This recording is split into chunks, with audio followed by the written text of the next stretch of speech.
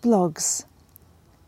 My experience rewilding in Wales from 2015 to 2021 marked the polar opposite of 20 years of working in London. I was never really a city person, but for the most part it was an exciting time.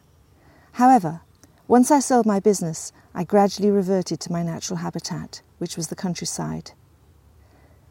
In moving to Wales, the pendulum swung full tilt in the other direction.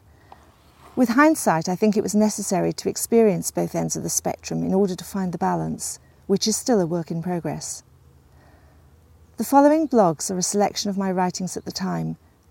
They describe the trials and tribulations of living alone on an ancient farmstead in the middle of nowhere, looking after my animals and being the steward of 10 acres of land, positioned in a microclimate of extreme weather.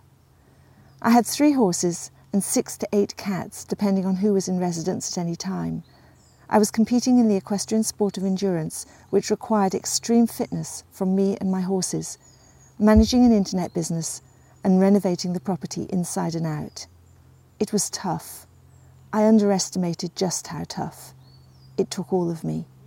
I had to dig deep, and I found solace in the natural world.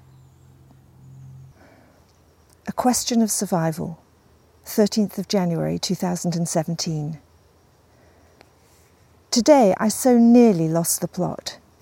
It was the day from hell, with extremities of Welsh weather including ice, snowstorms and an Arctic hurricane, which made it almost impossible to do the horses. Survival was the name of the game.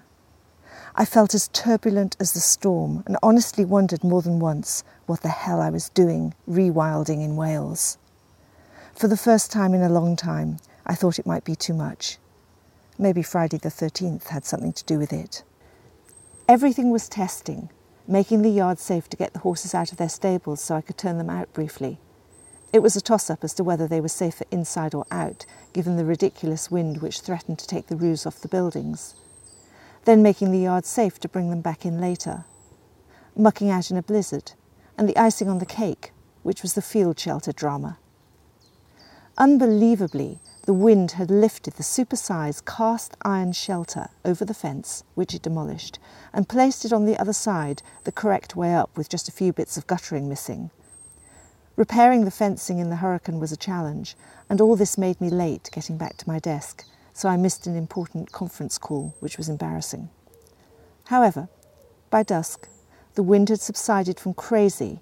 My anemometer had registered gusts of 100 miles an hour in the morning to moderate, and when I looked up I found the sky was smiling at me. The sunset and the glistening snow were stunning. It was the calm after the storm.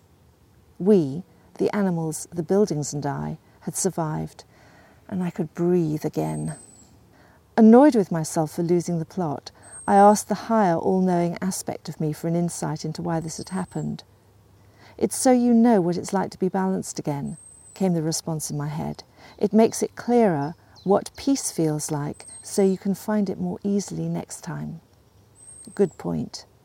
My personal blizzard was over. With supper in the oven, the wood burner lit, and the cat snoring by the Rayburn, my reboot was complete.